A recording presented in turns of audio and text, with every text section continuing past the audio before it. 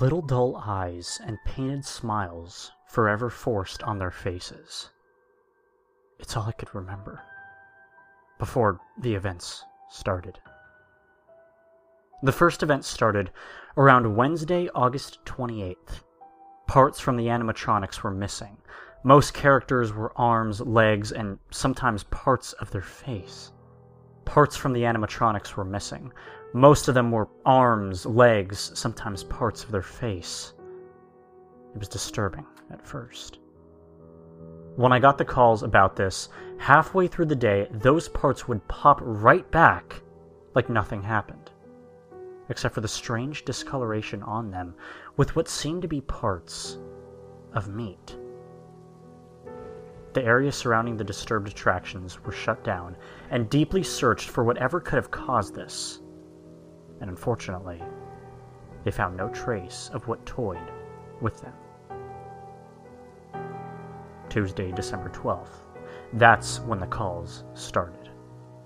At first, they seemed ordinary, but it progressed to be more frantic and guttural groans. After the 12th time, the call began. My partner Tulu dragged me over to the phone, shaking with tears dripping down her face. And confused, I picked up the phone and froze when I heard the faint, soft cries of Andrew, Tulu's son. I panicked and yelled into the phone, "What the hell do you want?" Soon the growls stopped, and an old and low-toned voice answered back. "I see you're quite upset, are you not?"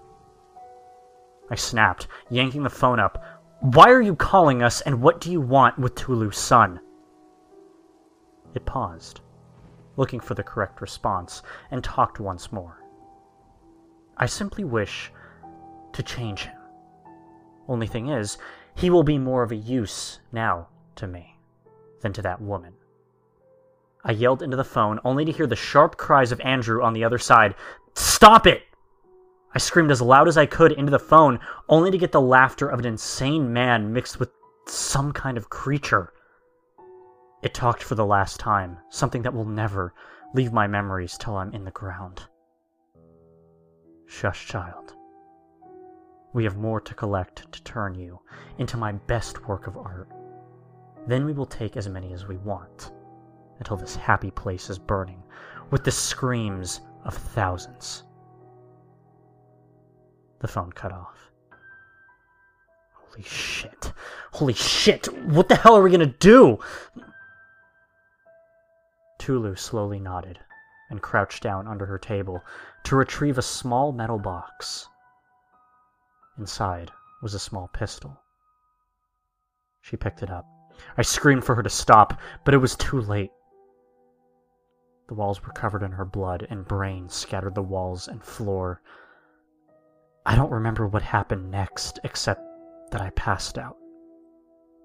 The only thing I know is that I woke up in a blood-smeared cave with words written on the wall.